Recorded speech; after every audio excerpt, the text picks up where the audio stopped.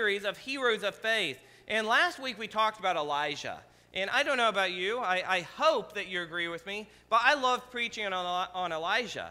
And mainly because I just love the time that I was able to spend in God's Word researching his life. I would love to be able to continue talking about Elijah today, but we must press on. Unfortunately, we just don't have enough time to recap each and every single week. But I do want to remind you of this. The main message from last week that we kind of focused on is this: prayer is powerful in a faithful man. Prayer is powerful in the life of a faithful man. By man, I mean man or woman. But maybe you missed last week's sermon, maybe you've missed one in the past. Make a point to go on to our website or Facebook and catch the link. We do have our sermons uploaded online to podcast, to SoundCloud or YouTube, and catch up so that you know what's going on.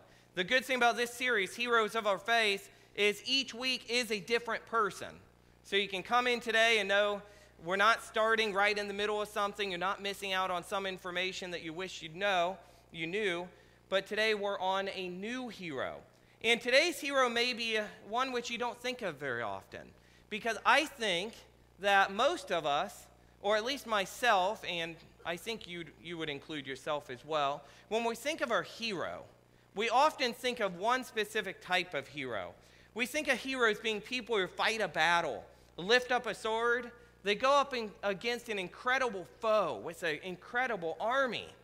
But heroes can often be everyday people that maybe you look to as regular people like you and I. But often we think of people like Elijah from last week. We think of people like Moses, who led the thousands, the millions of people in Exodus. We think of Samson, and we think of David. But there are so many everyday people, and today we're looking at Ruth. Now, you're welcome to start to open to Ruth 1 as I talk, but today we're looking to Ruth, a hero of faith, a faithful friend. Ruth's name is said to mean just that. We talked last week a little bit about what do names mean, and Elijah's name meant the Lord is God. And that's what his entire life represented, is the Lord is God. Well, today we're talking about Ruth. And Ruth's name means friend. And in Ruth, we have 4 short chapters, 1 book with a huge impact to our faith. Only 2 Old Testaments have a name after a woman, and that would be Ruth and Esther. The Old Testament does not mention the name of Ruth again. It's only in the book of Ruth. But it is mentioned 1 time in the New Testament, and we'll get to that later on in the sermon. Again, Ruth has a huge impact. Despite the fact that it's only mentioned in this book, in 1 spot in the New Testament, it's a story of life and death, feast and famine, love and loss, and love regained. So, excuse me, if you could please stand with your Bibles open, and I will have the scripture on the screen here for you to follow along with as well. I'm going to read Ruth 1, and then we'll move on with the message today. Starting at verse 1. In the days when the judges ruled, there was a famine in the land. Sounds familiar, right? And a man of Bethlehem in Judah went to sojourn in the country of Moab, he and his wife and his 2 sons. The name of the man was Elimelech, and the name of his wife Naomi. And the names of his 2 sons were Mahlon and Chilion. They were Ephrathites from Bethlehem in Judah. They went into the country of Moab and remained there. But Elimelech, the husband of Naomi, died, and she was left with her 2 sons. These took Moabite wives. The name of the one was Orpah, and the name of the other was Ruth. They lived there about 10 years, and both Mahlon and Chilion died, so that the woman was left without her 2 sons. The woman Naomi was left without her 2 sons and her husband. Then she arose with her daughter-in-laws to return from the country of Moab. For she had heard in the fields of Moab that the Lord had returned, visited his people, and given them food. So she set out from the place where she was with her 2 daughter-in-laws, and they went on the way to return to the land of Judah. But Naomi said to her 2 daughter-in-laws, "Go, return each of you to her mother's house. May the Lord deal kindly with you as you have dealt with the dead and with me. The Lord grant that you may find rest, each of you in the house of her husband." Then she kissed them, and they lifted up their voices and wept. And they said to her, "No, we will return with you to your people." But Naomi said, "Turn back, my daughters. Why will you go with me? Have I yet sons in my womb that they may become your husbands? Turn back, my daughters. Go your way, for I am too old to have a husband. If I should say I have hope, even if I should have a husband this night and should bear sons, would you therefore wait till they were grown? Would you therefore refrain from marrying?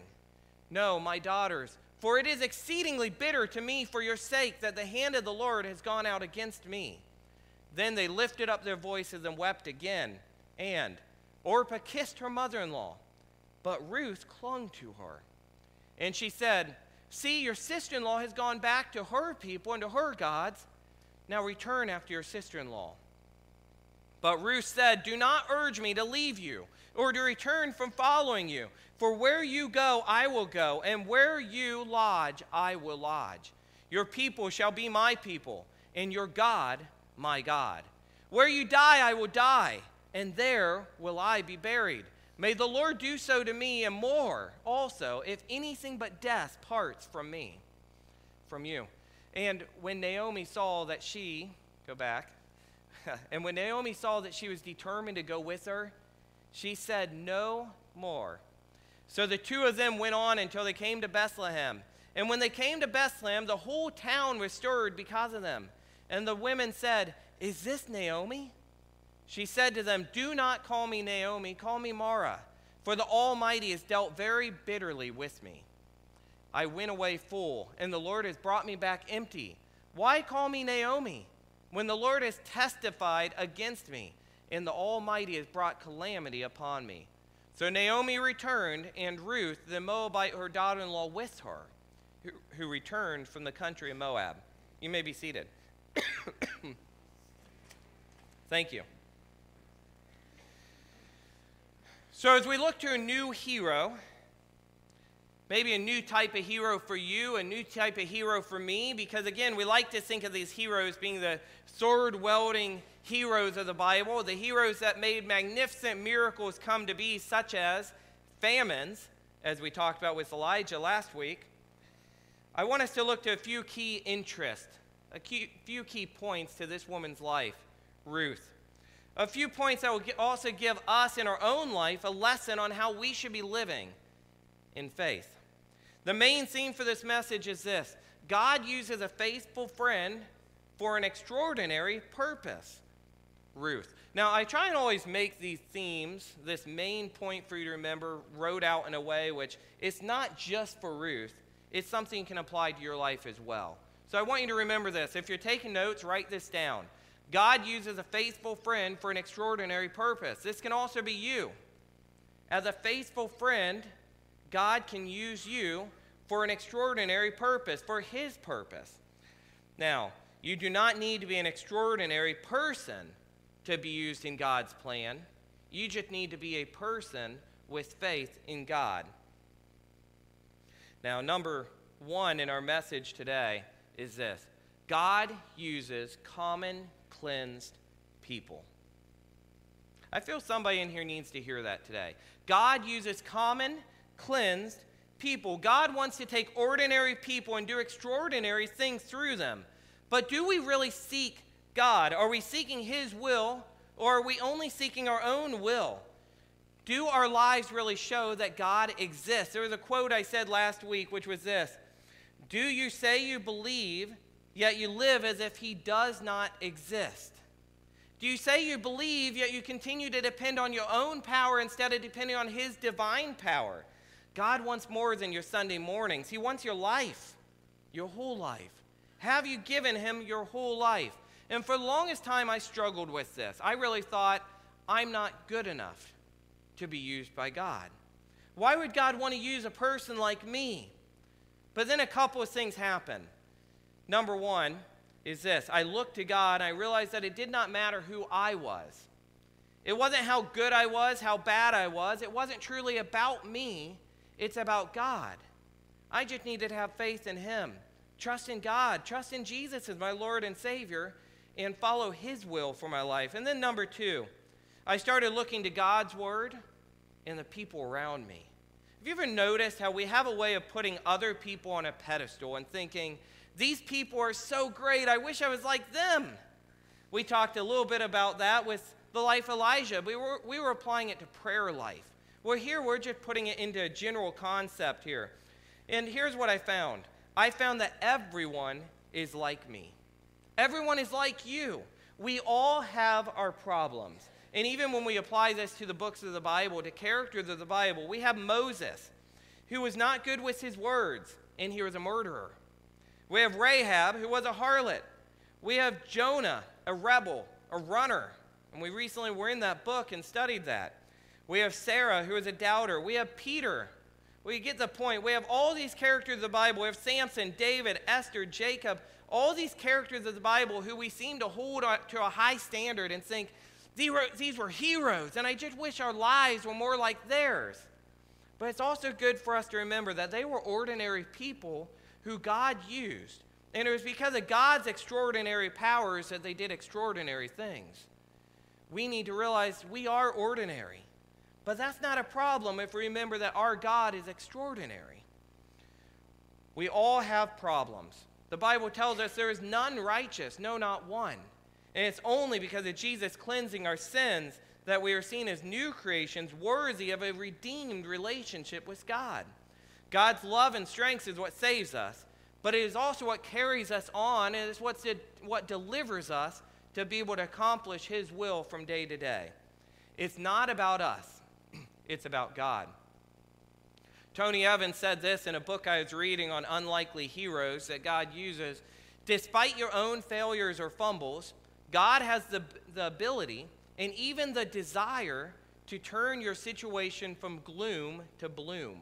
God, in fact, delights in using imperfect people who have failed, sinned, or just plain blown it to accomplish his will. Now, there's many reasons we could talk about with that. I'm not going to focus a lot of time on this quote, but I do want to say I love a few things about this. I love that he talks gloom to bloom. And if you've ever heard Tony Evans talk, he's a black man out of Texas, and he just has this great booming voice. And, in fact, one reason why I was drawn to Tony Evans, too, besides his faith and his beliefs, is he also has a speech problem like me. And he was another illustration to me of somebody that God can use despite his speech problem, despite my speech problem. God can still use us if we go to God with a faithful attitude and we depend on him. Now, something else I love about this, that second part. God, in fact, delights in using imperfect people. He loves to use imperfect people. Look how he uses me. Look how he uses all of us. He delights in using us. And I think one reason for that is he wants somebody who's going to wow everybody around him. Now, don't take that in a bad way. I don't mean it to sound like you are all terrible people and God's going to use you just to show, man, look how this terrible person here just did this. But it is also true.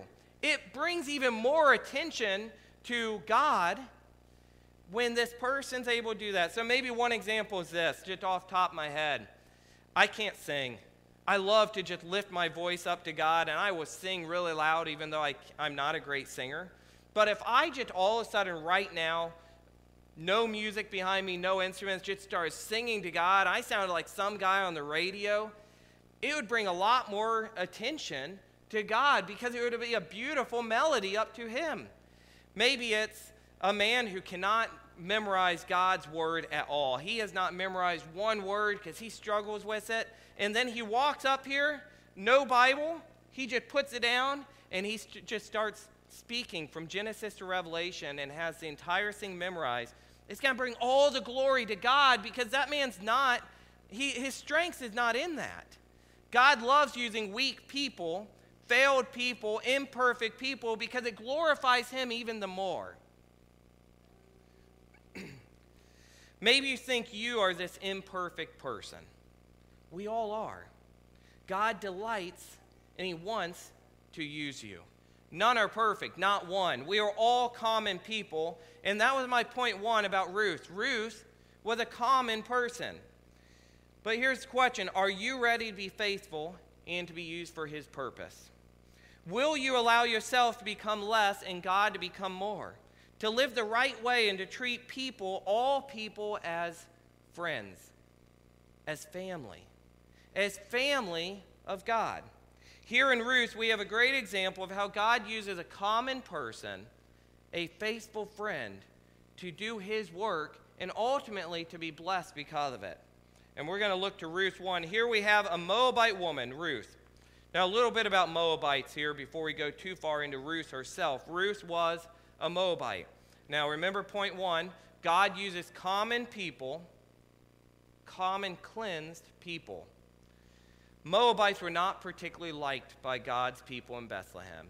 They had a lot of history. They were distant relatives, but besides that, they were people who do not worship the Lord God Almighty, the God of Israel, the God of Jacob. They worshiped false gods themselves. In fact, some of these gods they worshiped believed that they needed to do child sacrifices to these gods.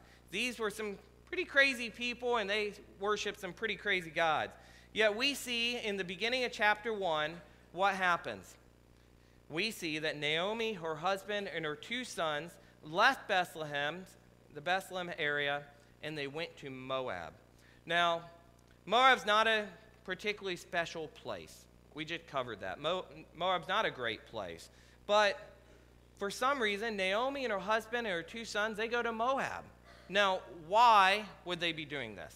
As we read God's word, we need to look for key things, and we need to ask those questions like why, who, what, when, where, how. We need to really decipher what is God trying to tell us here, and these little details mean a lot. So as we look, we see that there is a great famine in the Bethlehem area. And as we talk about famines, I want to also just note, last week we talked about a famine. This is a different famine. There's actually quite a bit of famines in the Bible. Now I kind of wish I would have looked up how many there were, but it happens quite a bit in the Bible. But this is a different famine from the days of Elijah. We're not told if this is another godly judgment or if it's just a regular weather pattern. But what we do know is there's a famine. And this famine drives this family out of Moab, out of Bethlehem, to go to Moab to find a place that they can farm and they can make a new life for themselves. Moab, just a little info, is about 75 miles away. Now, maybe 75 miles doesn't sound like a lot to you today. You can drive 75 miles in about an hour. If you do 75 miles per hour on Highway 53, I do. But in that day, 75 miles would be a long walk. About 7 to 10 days is one commentary that I read, and I think 7 to 10 days for that walk sounds very good because I've done some backpacking trips through mountains and through hills, and that's a lot to walk, especially if you have a lot of belongings with you. Now, they get to Moab, and what do we see happen? We see Naomi's husband dies. We're told then that Naomi's 2 sons marry Moabite wives. Again, Moabite people were not considered good, extraordinary people by God's people. Moabites were considered bad people by all use of the word. They lived there for 10 years before what happens now. Naomi's 2 sons now also die. And Ruth and Orpah are left without husbands themselves as well. So just to recap, they move to Moab. Naomi's husband dies. The 2 sons marry Moabite wives. And now the 2 sons die as well. Now it's just Naomi left with her 2 daughters. Now there's a lot in these 2 chapters of Ruth, and these 4 chapters of Ruth, but we're focusing just on chapter 1, the relationship between Naomi and Ruth's faith, specifically her being a faithful friend. And now with Naomi having no husband, no sons, no grandsons to speak of, Naomi decides that it's time to go back home to Bethlehem because as she's working in the field, she hears the people of the field talking about God has returned and brought food back to the land. We're not given the details on why all 3 of these men die, but I think we can look at the end result and we can see that these 3 men dying is what ultimately led Naomi and Ruth back to Bethlehem and back into a process, a plan which would put them on God's will, to do God's purpose. Ruth has no idea what she's about to be blessed with. She's just a faithful friend who's not going to take no for an answer. So after all three husbands are dead, Naomi goes to Ruth and Orpah, and she releases them from any commitment to her. Now, this is big. So Ruth and Orpah did not like this, really. In fact, as we read this, we read, and we see that they both cried out. But Naomi said to her two daughter-in-laws, "Go return each of you to your mother's house. May the Lord deal kindly with you as you have dealt with the dead with me." You've been through a lot with me. You've dealt with all this death of my husband and your two husbands. May the Lord deal kindly with you for going through all of this with me. But you're now released. Go back to your own families. Find a future for yourself. Don't continue to be with me and to be cursed, live a cursed life. Because Naomi believes, and as you read on, she believes that she's being cursed by God. She's going to live a life of cursing by God for something. The Lord grant that you may find rest, each of you in the house of her husband. Then she kissed them, and they lifted up their voices and wept. The two daughter-in-laws, they didn't like this news. They were sad. They didn't want to leave Naomi. And they said to her, "No, we will return with you to your people." So at first glance, I want you to see, because a lot of people think that Orpah is a bad person here, an evil person here. I can't believe Orpah left her behind. But really what we see is she wanted to go with her as well to begin with. But no, Naomi said, "Turn back, my daughters. Why will you go with me? Have I yet sons in my room that they may become your husbands?" Now, Naomi's telling them, don't stay with me. There's no future with me. If you stay with me, you're never going to marry again. You're never going to have children again. And it still brought them great tears, and they cry out. It's important to notice also that in that scripture, Naomi's telling them, go back to your family. Go back to your gods. Naomi knew that they had something to live for here. Naomi didn't know what her future would be. And this moves us to the next point. Point number 2 is this. As we think about Ruth, and as we think of your life, again, I try and write these in a way which you can apply them to your life personally. God uses courageous, cautious people.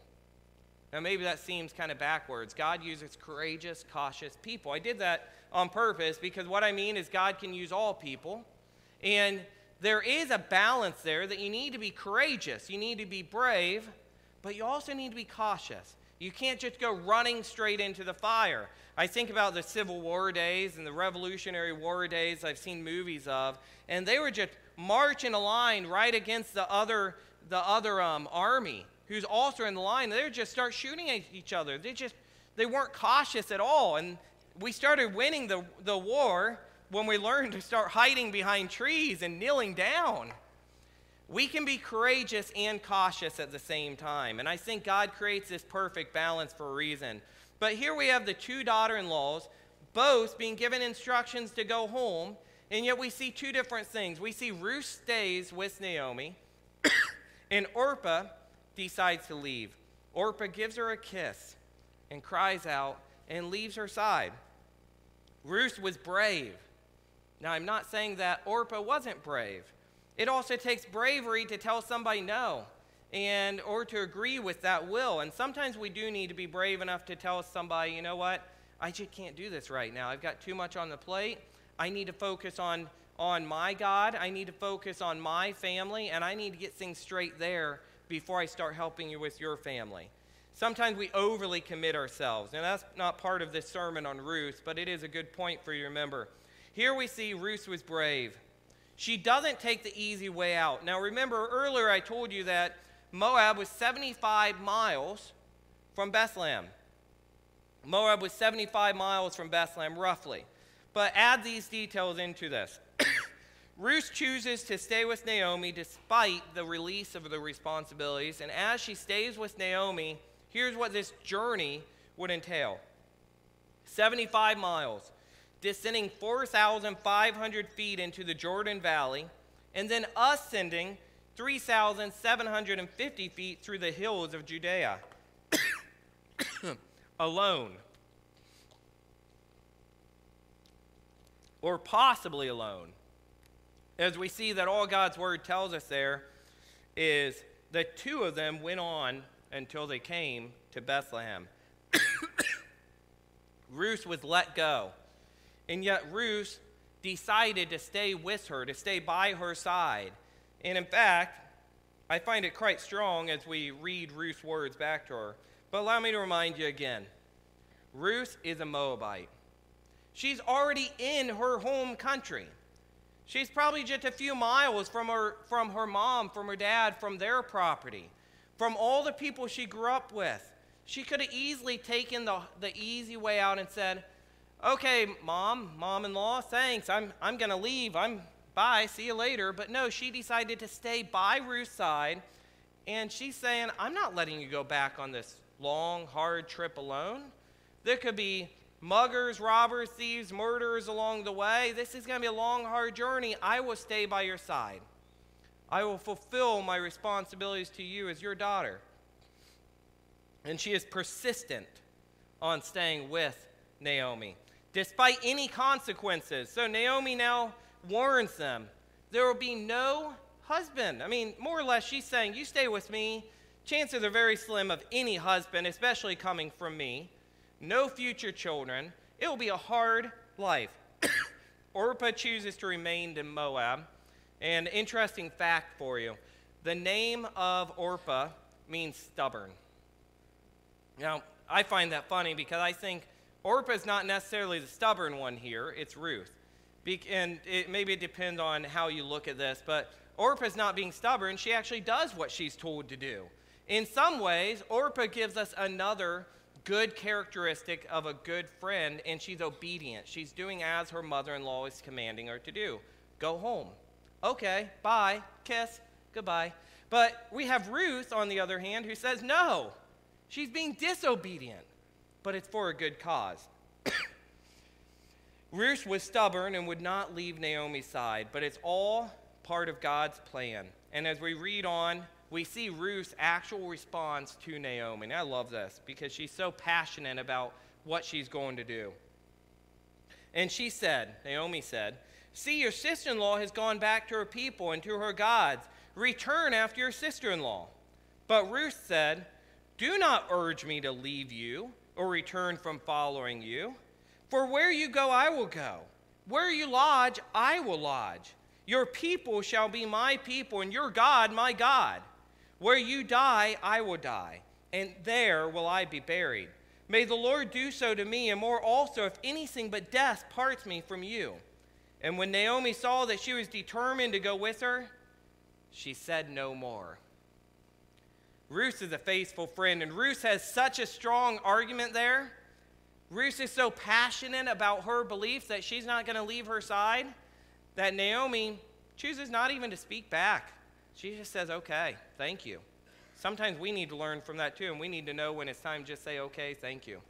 Sometimes we can be more disrespectful to somebody by not allowing them to bless us and be faithful to us than the opposite.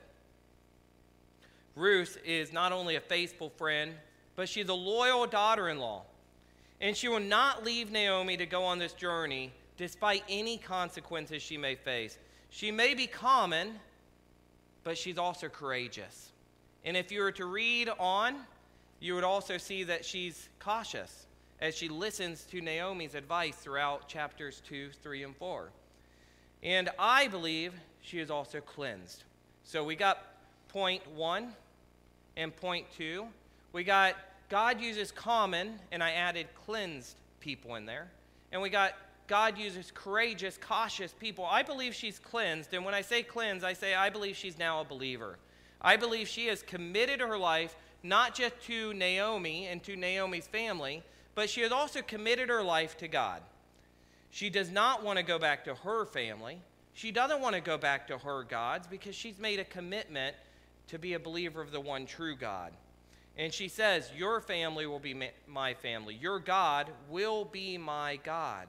And she's not going to leave that commitment. She clung to Ruth. That's a strong word, clung. She held on to her. She grasped her. She clung to her and said, I am not leaving your side. My sister may be kissing you and leaving, but I am not leaving. One last thought on this point of courage. it would take great courage for Ruth to do this. Not only is she going to make a long journey when she could stay here, not only is she leaving her family behind, her friends behind, any possibilities of a future marriage and children here behind, but she's also going to be walking into a town of people that hate her kind. Now, we did just give the argument that she no longer believes herself to be of that kind. But still, these people, as she walks into to Bethlehem, would see her as a Moabite. And she's going to be courageous and brave and do so anyways. Ruth also was thought to be in Naomi was thought to be in her 50s by now, and Naomi in her late 20s. So this is a hard journey. God uses a faithful friend for his extraordinary purpose. What is this purpose? Well, number one, as we've covered a lot now, is to be a friend. But two, we're going to get to in a moment. As I start to wrap up, I want to ask you this question. I want you to think about it. What is a friend? Or really, what really makes a good friend a good friend? What separates an acquaintance from someone who you really consider a friend? I quizzed a few people this week, both friends and family around here and back home, people at our men's Bible study, and I just asked them, what makes a good friend a good friend? And here are some of the answers I got. Loyalty or faithfulness. Now that's one we definitely see here. And they specified this: we all want to be close to people who are loyal to us. A friend is trustworthy to keep secrets, and they respect the confidence that you've placed in them. A friend is truthful with you. Now this next one I was a little surprised to hear. A friend pushes you. And it's not so much that I was surprised to hear. It made sense. A friend pushes you. But it's how many times I heard it. I heard a lot of people saying that to me. A friend pushes you. And I find it surprising because as I'm a friend to people, I know I at least find it hard to push people. Because that's kind of those awkward conversations that you dread having with people, is pointing out where you need to challenge somebody and where you need to push them and where you need to say, look, you just need to push on. Move past this, or you need to do this or that. Those are the hard things. But a friend pushes you. Here's another answer I got. A true friend is a believer. A friend relates with you. Now, we're not saying you can't have friends that are non-believers, but you can relate more with somebody who is a believer. These are just a few qualities of a good friend, but it makes me ask you this question. How good of a friend are you? How faithful of a friend are you? I believe Ruth was all of those above, especially if you are to read chapters 2, 3, and 4 as well to get the whole picture. She is a hard worker, she is respectful, she is committed, and as you continue to read, you see she's loyal. She's obedient to a fault. She's brave and courageous, yet cautious. She's faithful both to Naomi and her family and to God. She's loving. And she's kind. She's also willing to listen to her mom. Well, not in the beginning, but in the end. But number 3, God uses you. So God uses common, cleansed people. God uses courageous, cautious people. God uses you. Will you be a faithful friend? What can we learn from Ruth and Naomi? We might learn all of these great qualities on how to be a friend. We might also learn about how God uses common people. God uses courageous people. But we also learn that God uses you. God wants to use you. God delights to use you. And I want my daughters, I want my son to know this. And I want all of you to know this as well. I hope that all of you will also take this message to your sons, to your daughters, to your neighbors, to your friends. You need to let everybody know that God wants to use you. But you need to be faithful to him. You need to be cleansed. You need to be a believer in him. No, none are righteous, not one. It's only through Christ Jesus that our sins are washed away. Profess with your mouth that he is Lord. God uses ordinary people to do his extraordinary purposes all the time. We need people to stand beside us, and we need to stand beside other people too. God used Ruth, and God will use you. Now, why is this so huge? I didn't really give you that number 2. I told you God uses faithful people, a faithful friend, for 2 things. 1, to obviously just be a friend. But 2, what was God's purpose besides being a friend? Ruth's life up to this point has been full of tragedy, of losing her husband, having to go on this great journey across 75 miles, hiking up and down hills, ascents, descents. And yet, what does Ruth do? Ruth continues on and on to make this choice to stay with Naomi. And because Ruth puts her trust in God and as a faithful friend to Naomi and followed Naomi on this journey, God chooses to bless her through a new marriage with Boaz. Something that Naomi told her, do not come with me. I have no sons for you. You have no future with me. And yet, because she was a faithful friend, because she was a faithful person to say, your family will be my family, your God is my God, God blesses her with a new marriage, a new son. And listen to this. This son, Obed, would ultimately lead to Ruth being the great-grandmother of King David. Now, get this, King David is in the lineage of Christ. So we go back to the beginning. Ruth, a common person, a Moabite, somebody who God's people would look down upon, because of being a faithful friend, having faith in God, is now put in the lineage, the beautiful genealogy of Jesus Christ himself. Faith is an action word. It's something you do and it's something you express. What are you doing with your life, with your friends, and with your God? What are you expressing with your life? Are you expressing faith? Because that's what Ruth did. She expressed faith every step of the way. God gave us a mission to go out into all the world, to show our faith, to be men and women of action, and to spread the gospel, to be faithful friends to all people. Are we being faithful friends? Ruth did not abandon Naomi when she could have. Don't abandon the world. Help the world. Show them the love of Christ. Be a faithful friend to all God's people. Ruth's simple act of loyalty to be a faithful friend was part of God's grand plan to use common, courageous people, everyday people, to be part of his purposes. All this due to a faithful friend who would not leave her friend to be alone. You can be that friend. You just need to not abandon God.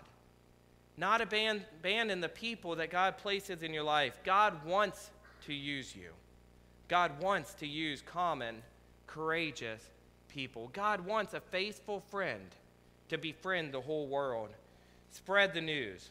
Be a faithful friend to be used for his purpose. Let me pray. And as I pray, you're dismissed. We're closed with this. Lord God, we thank you for this day that you've given us to come together and to worship you. And Lord, I thank you for the life of Ruth, for a faithful friend who committed her life not just to her friend, but to you, as she said, your people will be my people, and your God will be my God. And Lord, because of this commitment that she had to be a faithful friend and to not take the easy way out, but take the hard way, you decided to bless her with a new life, a new marriage to Boaz, a child. And Lord, to be part of your plan for the lineage of Jesus Christ, to be the great-grandmother of King David. Lord, we look to devote our lives to you, and as we sung that song at the beginning of the sermon, "Oh, come to the altar," we lay our lives at your feet at the altar. Lord, may it be a humbling offering to you. Lord, use us. And we know that might put us in hard situations, but we know that it doesn't matter because we serve a mighty God. May we be courageous yet cautious as we listen to you to guide our ways and not depend on our own ways.